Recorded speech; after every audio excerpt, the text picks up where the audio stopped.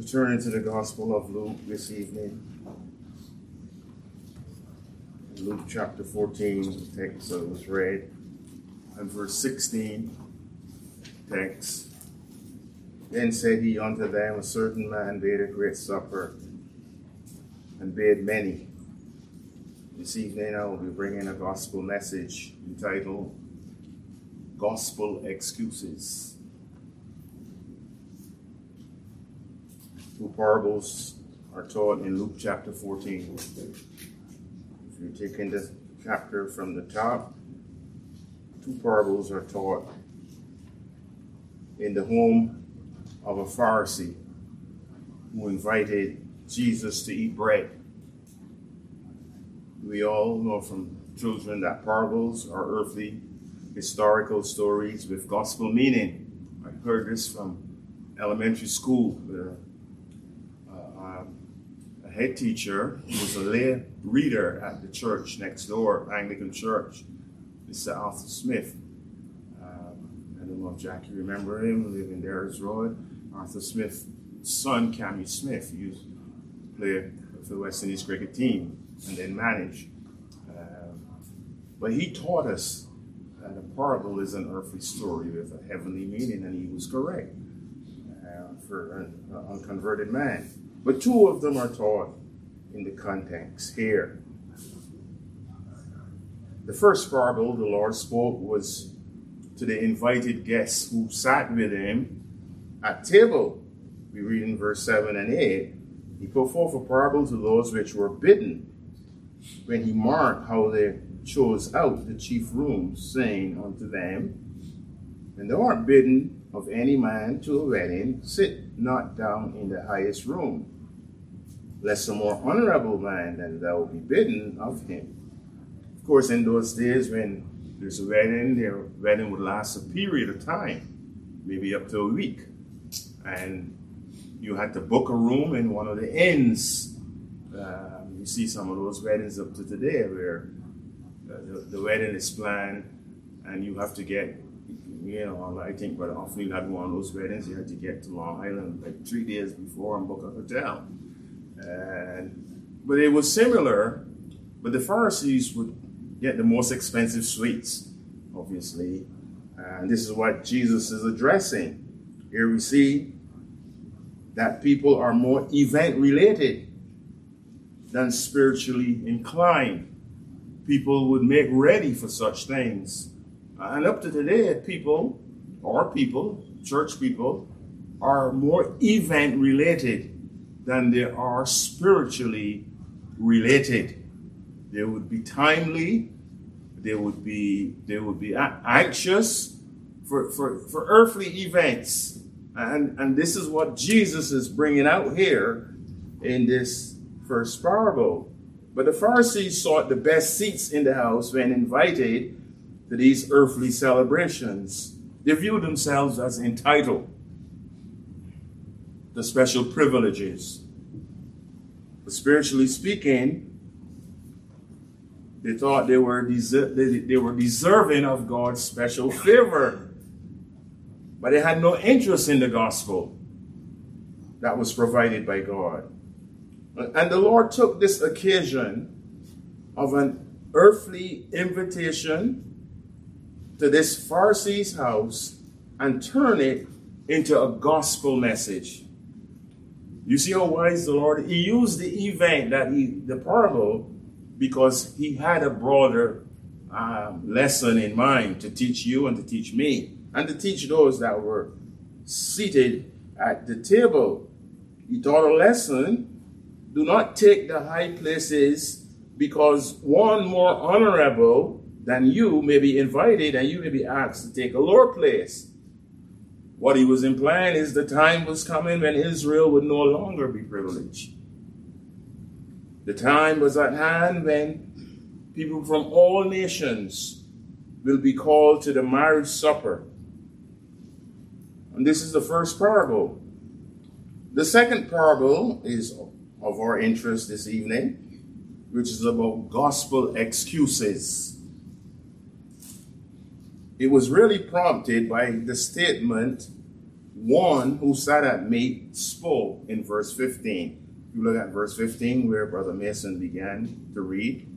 And when one of them that sat at meat with him heard these things, this expounding of the parable, first parable, he said unto him, Blessed is he that shall eat bread in the kingdom of God. Now this guy seemed to have an understanding that the Lord was speaking of the kingdom of God. It's very interesting. But this statement forms the context of the second parable, the parable of the Great Supper. And we will share from this parable this evening three headings. One, the free offer of the gospel. Two, the general response to the gospel. And three, the irresistible grace of the Lord Jesus. These three headings is what I will address.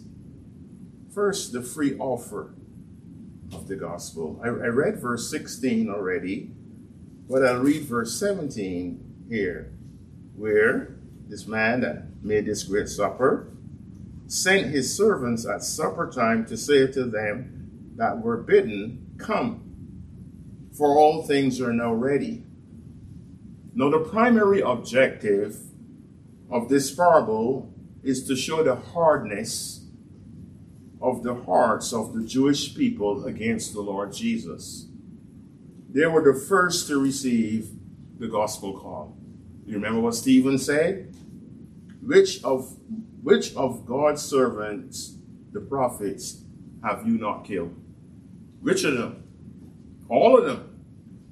It shows the hardness of the Jewish people toward the gospel. But in the church era, the same hardness prevails. The free offer of the gospel is mostly rejected because of man's hardened heart. In verse 16, the certain man who made the great supper is the Lord. He made the supper. It is the great supper because he's a great king. The verse says that he invited many. The Bible says in the companion passage in Matthew 22, that many are called, but few are chosen. The servant whom the great man sends is the church, the organized church, who is equipped with the gifts of the Spirit to call men to Christ. And we are considering missions the next few months, and we should also pay attention to this passage. You know, the Bible says the Spirit and the bride say, Come. And let him that heareth say, Come. And let him that is athirst come. And whosoever will, let him take the water of life freely. Now, some denominations like this word, whosoever will. But who will? Out of the world, out of the church, who will come? Who has a will to come? None. Unless God qualifies them. The Spirit and the church calls in unity. The bride, the church. Well, these words show the free offer of the gospel. Christ is the one who made this great supper. It's a great supper because salvation is a great salvation. And it is called so great salvation. Nothing in this world really can be considered or should be considered greater than salvation. Nothing. It is the Lord who invites men, women, boys, and girls to come to this great supper. The word servant that we see here in verse 17 is in the singular, and rightly so. Though the Lord utilizes servants, plural, to make the free offer of the gospel, invariably the Holy Spirit is the one that calls us. He's the servant in the ultimate sense of the word. who calls us. When one resists the free offer of the gospel, they are not resisting men. They're resisting the Holy Spirit. That's why Stephen said, you stiff-necked, you always resist the Holy Spirit, just like your fathers. Stephen was killed, of course. He was martyred. The text says all things are now ready. And this means that no one can add or take away from the gospel. All things are ready because the Lamb was slain from the foundation of the world. In other words, it's a complete gospel. And when you go with the gospel, you better go with a complete gospel. You must teach the wrath of God, and you must teach the grace of God. A complete message. Too many missionaries go with an incomplete message. All things are now ready. We cannot add to it. We sing the hymn this evening, come, for the feast is spread. Hark to the call.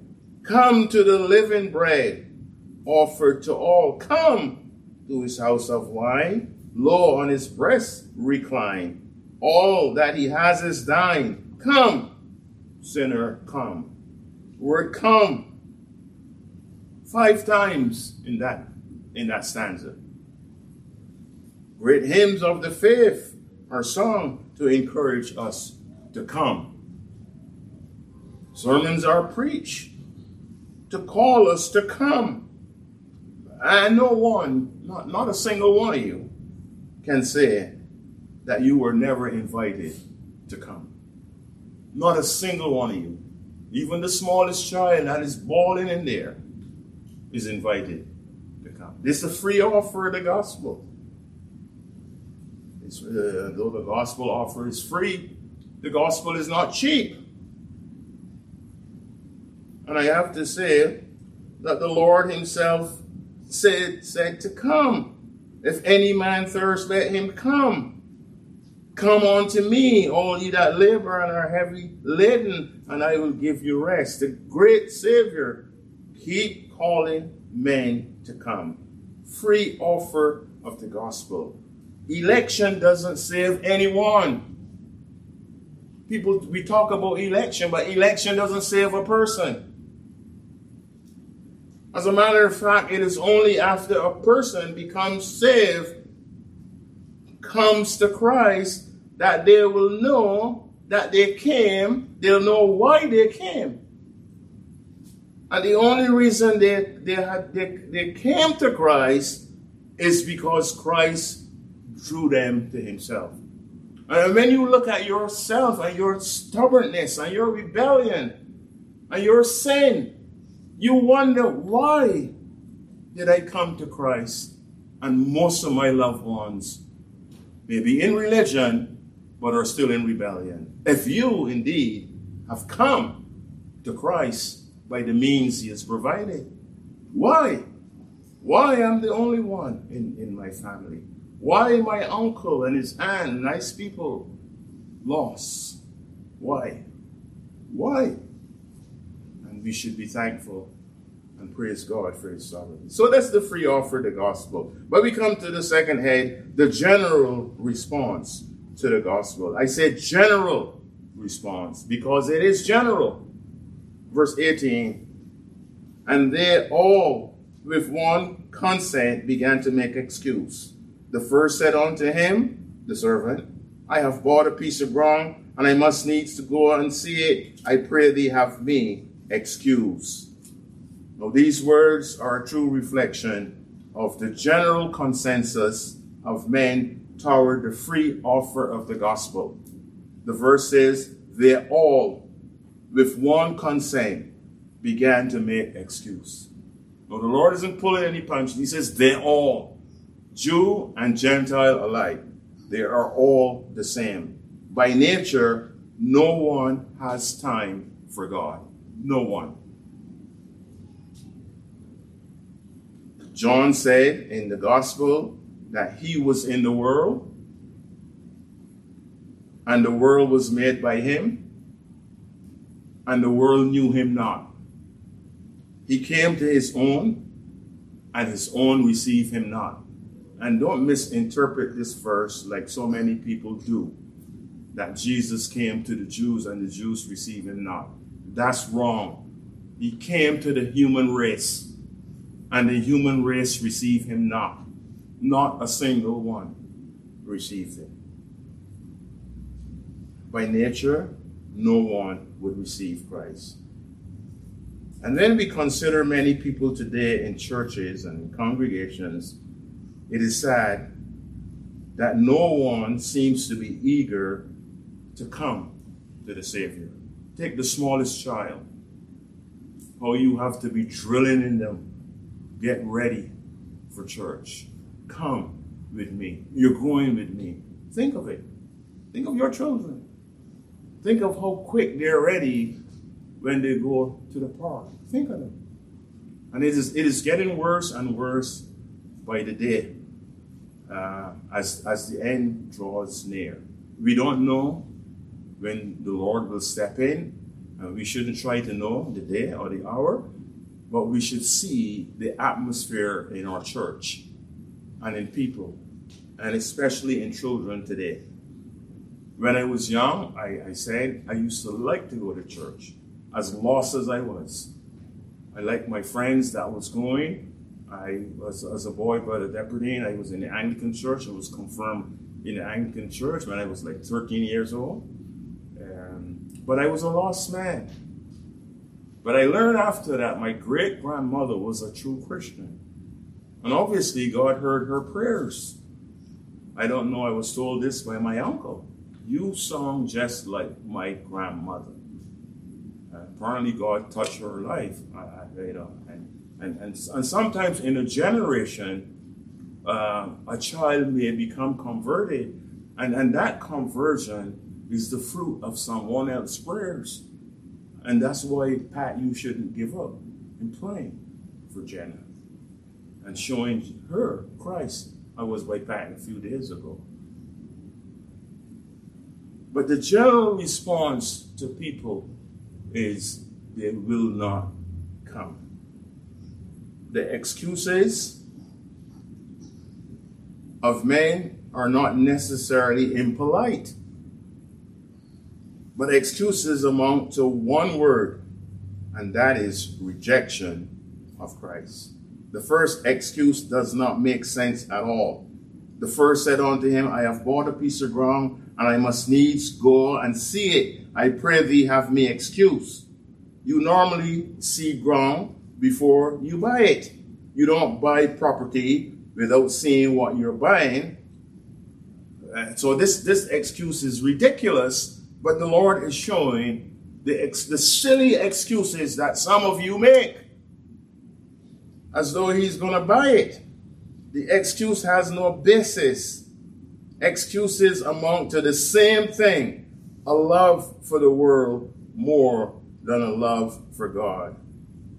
In Deuteronomy chapter 8, verses 18 and 19, the Lord warned his people when he was bringing them into the promised land, saying, But thou shalt remember the Lord thy God, for it is he that giveth thee power to get wealth, that he may establish his covenant, which he sware unto thy fathers, as it is this day.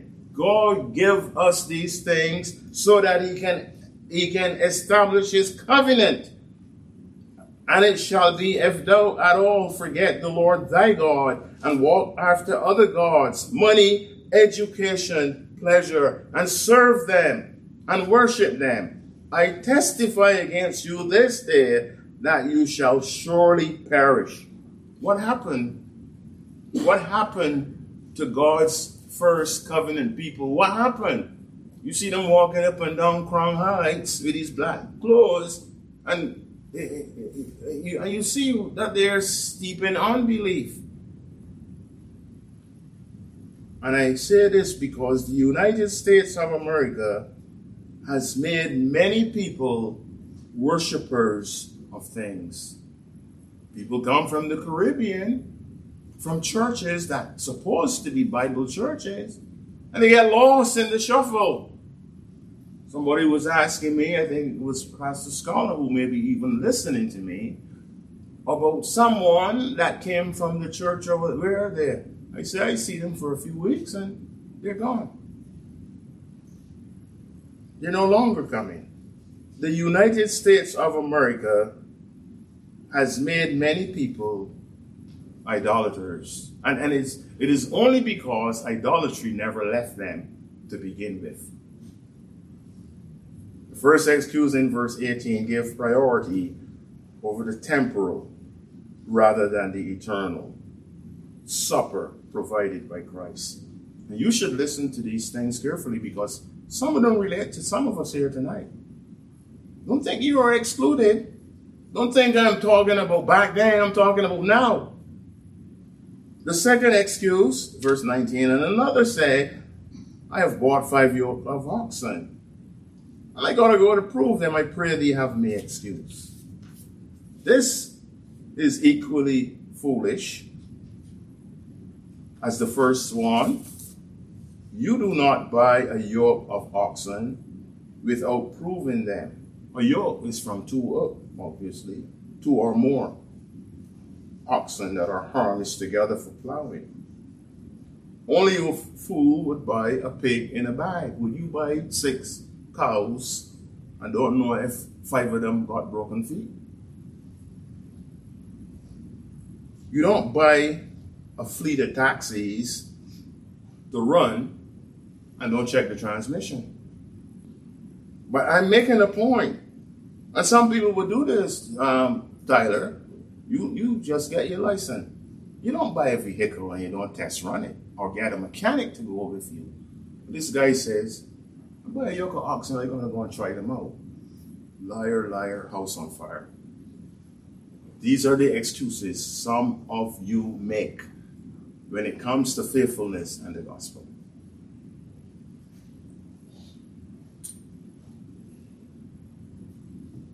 I believe the Lord in this parable is teaching really us the folly of human excuses toward the free offer of the gospel. Verse 20 continues, another said, I have married a wife, and therefore I cannot come. He wasn't polite like the other two. He didn't say, please help, have me excused. I can't come. Just like that. This third excuse is a noble one because this one cites the scriptures. This one exploited the word of God. Deuteronomy 24:5. When a man have taken a new wife, he shall not go out to war.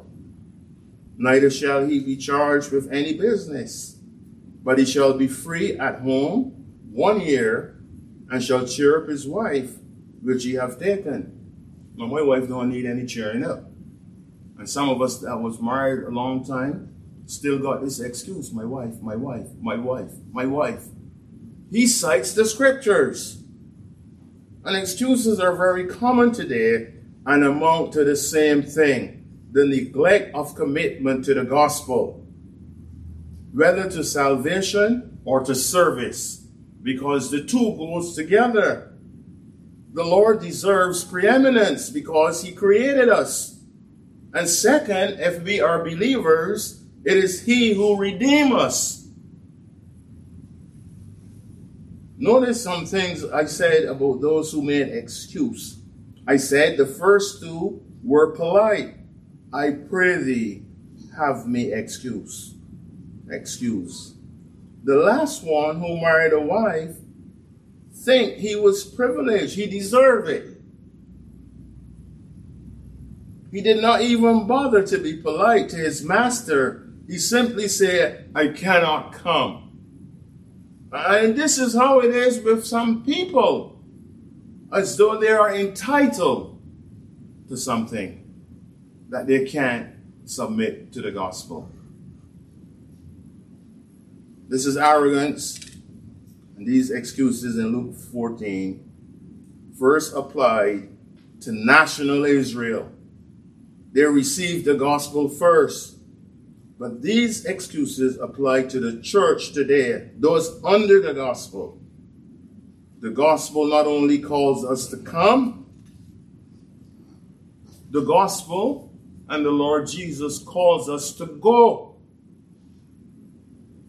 to work, brethren. So, we saw the free offer of the gospel call, general response of man. We come to our final head, and we will get there this evening. The irresistible grace of the Lord Jesus Christ. Verses 21 through 24, the irresistible grace. I'll explain that to you in the next few minutes. Verse 21 says, so that servant came and showed his Lord these things. Then the master of the house, being angry, said to his servant, go quickly into the streets and lanes of the city, and bring in hither the poor, and the mean, and the halt, and the blind. Well, there are two things here that needs clarification quickly. The reason why I said that the servant who was sent with the gospel is the church is because the servant is accountable to his master. And so is the believer. We are accountable. Here the servant rightly showed his Lord these things. And they also give us a lesson on prayer and constant prayer and regular intercessory prayer on behalf of gospel laborers. Now, how many men are going to show up to pray? How many? And how many would pray when they're called upon to pray? Sometimes the older guys or the more experienced guys wait,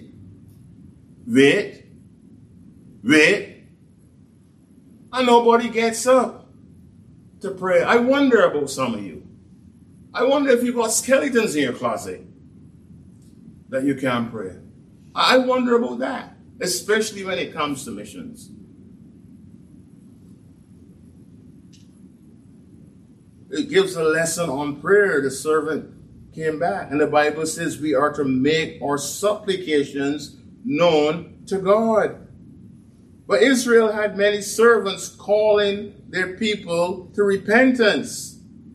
What happened to them? They were rejected. You remember what God said to Isaiah? Go and tell this people, hear ye indeed, but understand not. And see ye indeed, but perceive not. Make the heart of this people fat. Make their ears heavy.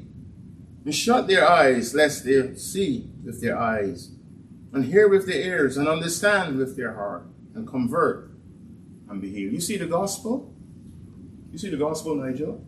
The gospel do two things. It softens the heart, or it hardens the heart. People think, I get them when they're ready. Look at Pharaoh. Pharaoh was hearing the gospel.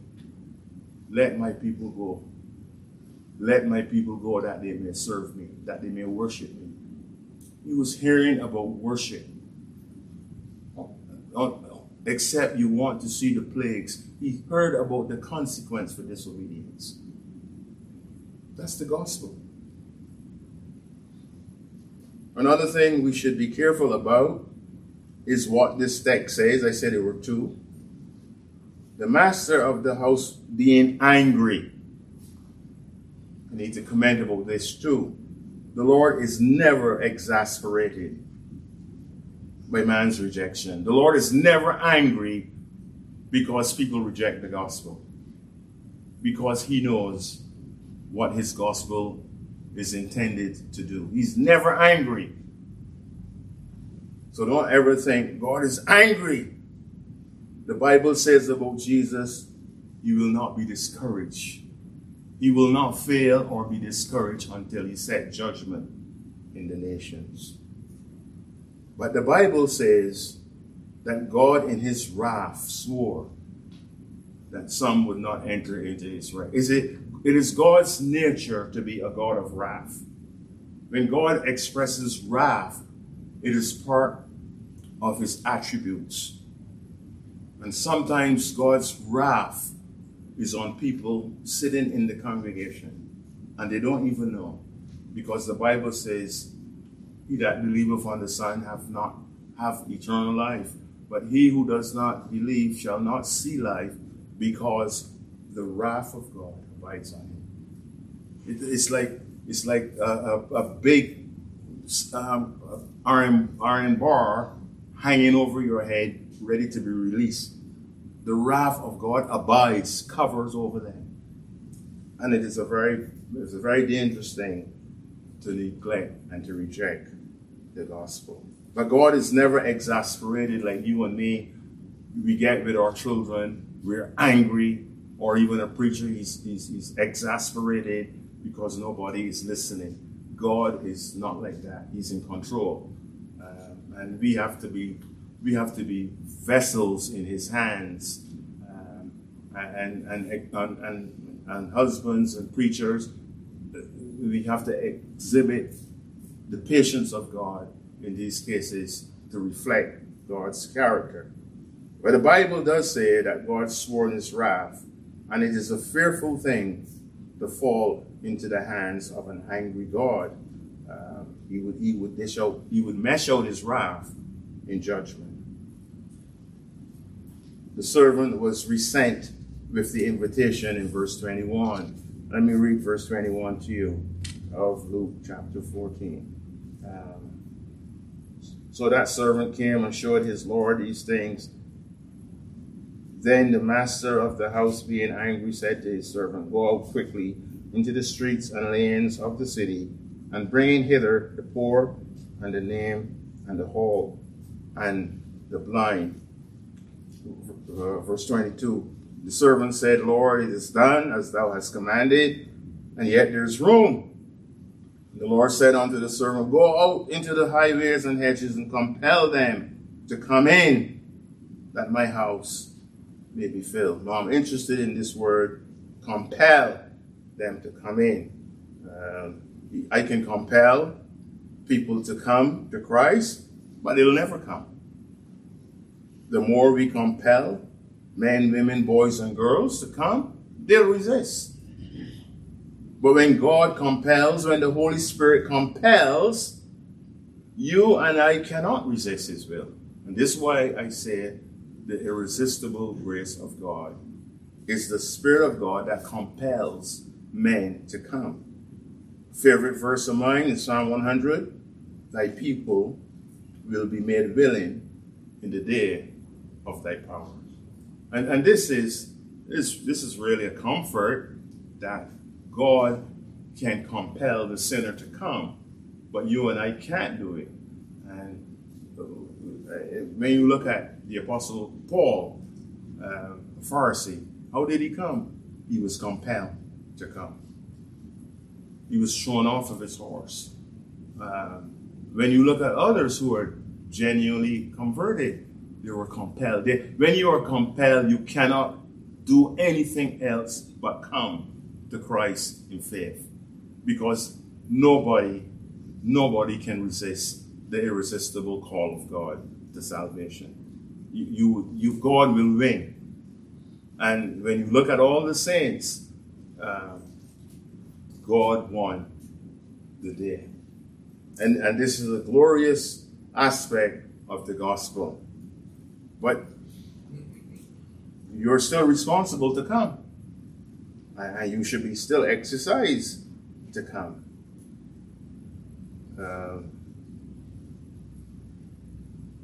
But the Savior makes a solemn threat that I would not want to overlook in verse 24. For I say unto you that none of those men which were bidden shall taste of my supper. You know, it's a terrible thing to neglect the gospel. Now, this is a figure of speech that refers to the Lord's coming. None of those men that are bidden shall taste of my supper.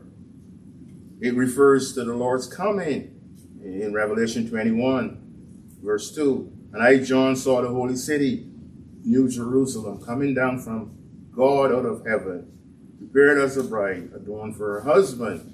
And this is where this imagery of the wedding supper, it began with Jesus going to a natural wedding supper, apparently, And it concludes with the Lord Jesus telling a parable about the great supper. But not only men are bidden to come, none of those men who were bidden shall taste of my supper. It's not only men that are bidden to come, all people are bidden to come. Women, boys, girls are bidden to come. But rejection of the gospel, this is what would happen. None of those which were bidden and didn't come shall taste of my supper. And by the way, to taste is to taste the gospel, to taste the mystery of the gospel, taste and see that the Lord is good. The Lord here, the Lord sends his church. This is our parable. He sends his church with the free offer of the gospel. His people, which is the church. And we must not think that the free offer of the gospel is for people out of the church. The free offer of the gospel is for the poor and the maimed and the halt and the blind. They are found in the church. All of these words describe people in the church, not necessarily out of the church. And there are yet many churches and congregations today that is loaded. As a matter of fact, some congregations don't even have a single person that is saved. Some churches are like that. Not one is saved. Even the preacher is not saved. And a lot of the reason why the people are not saved in the church is because the pastor is not saved.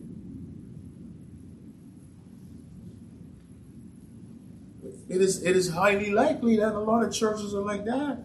A lot of pastors, preachers going out there preaching for money.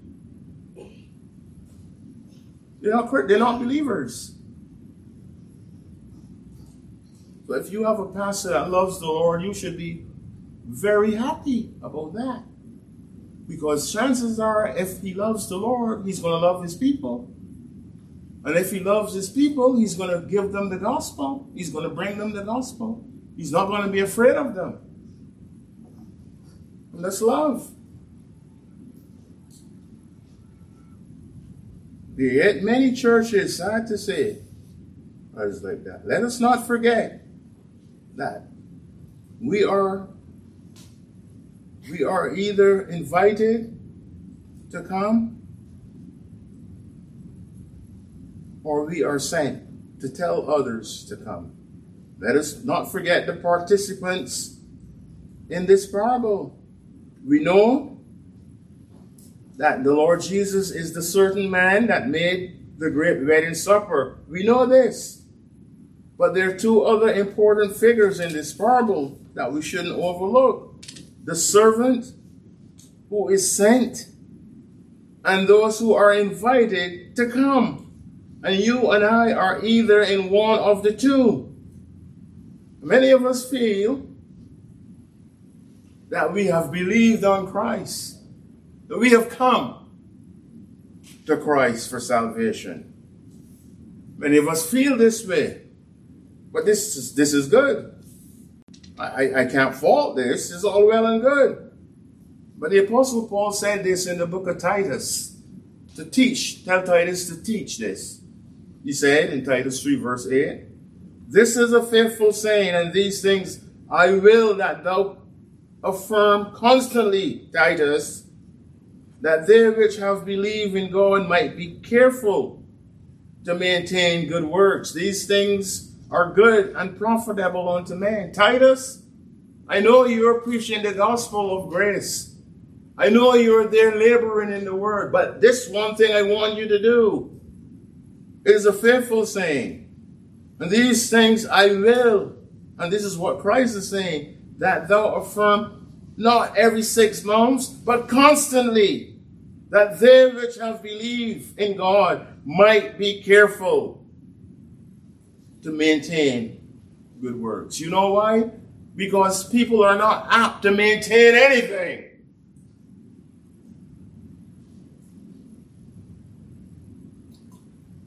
The word careful, you know the word is an old-fashioned word. It means to be exercised to be anxious, to be excited about something. I don't see a whole lot of excitement about maintaining good work. As I said, people are excited about a wedding, a baby shower.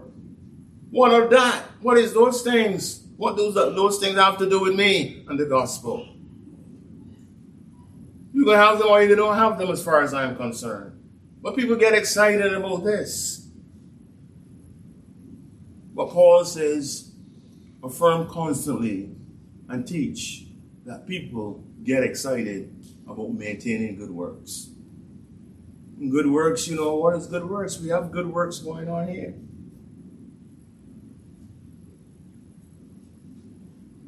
Every summer.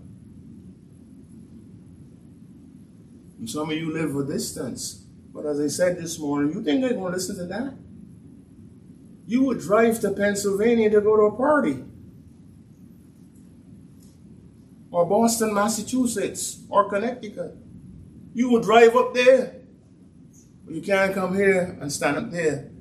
As a matter of fact, they're going to like come back, but they can do it. We plan to start going up by the junction, by Kings Plaza, downtown Brooklyn, Utica Avenue. And not one of you would show your face to encourage a deacon. Paul said to Titus, these things I will, that you affirm constantly. So I am doing what the Apostle Paul commanded Titus to do.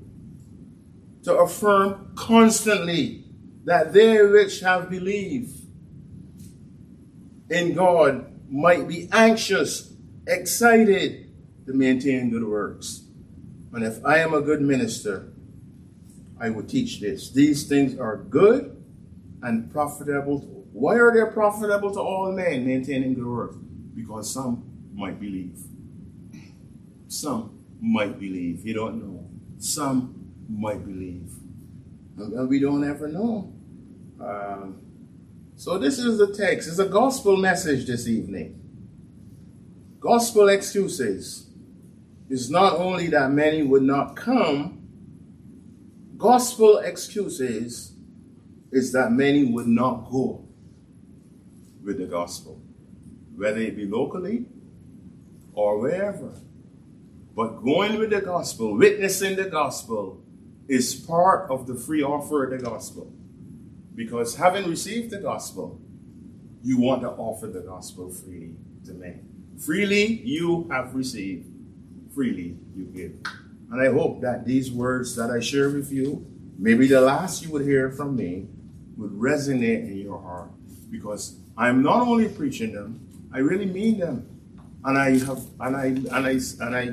say them because I see what is going on in our church.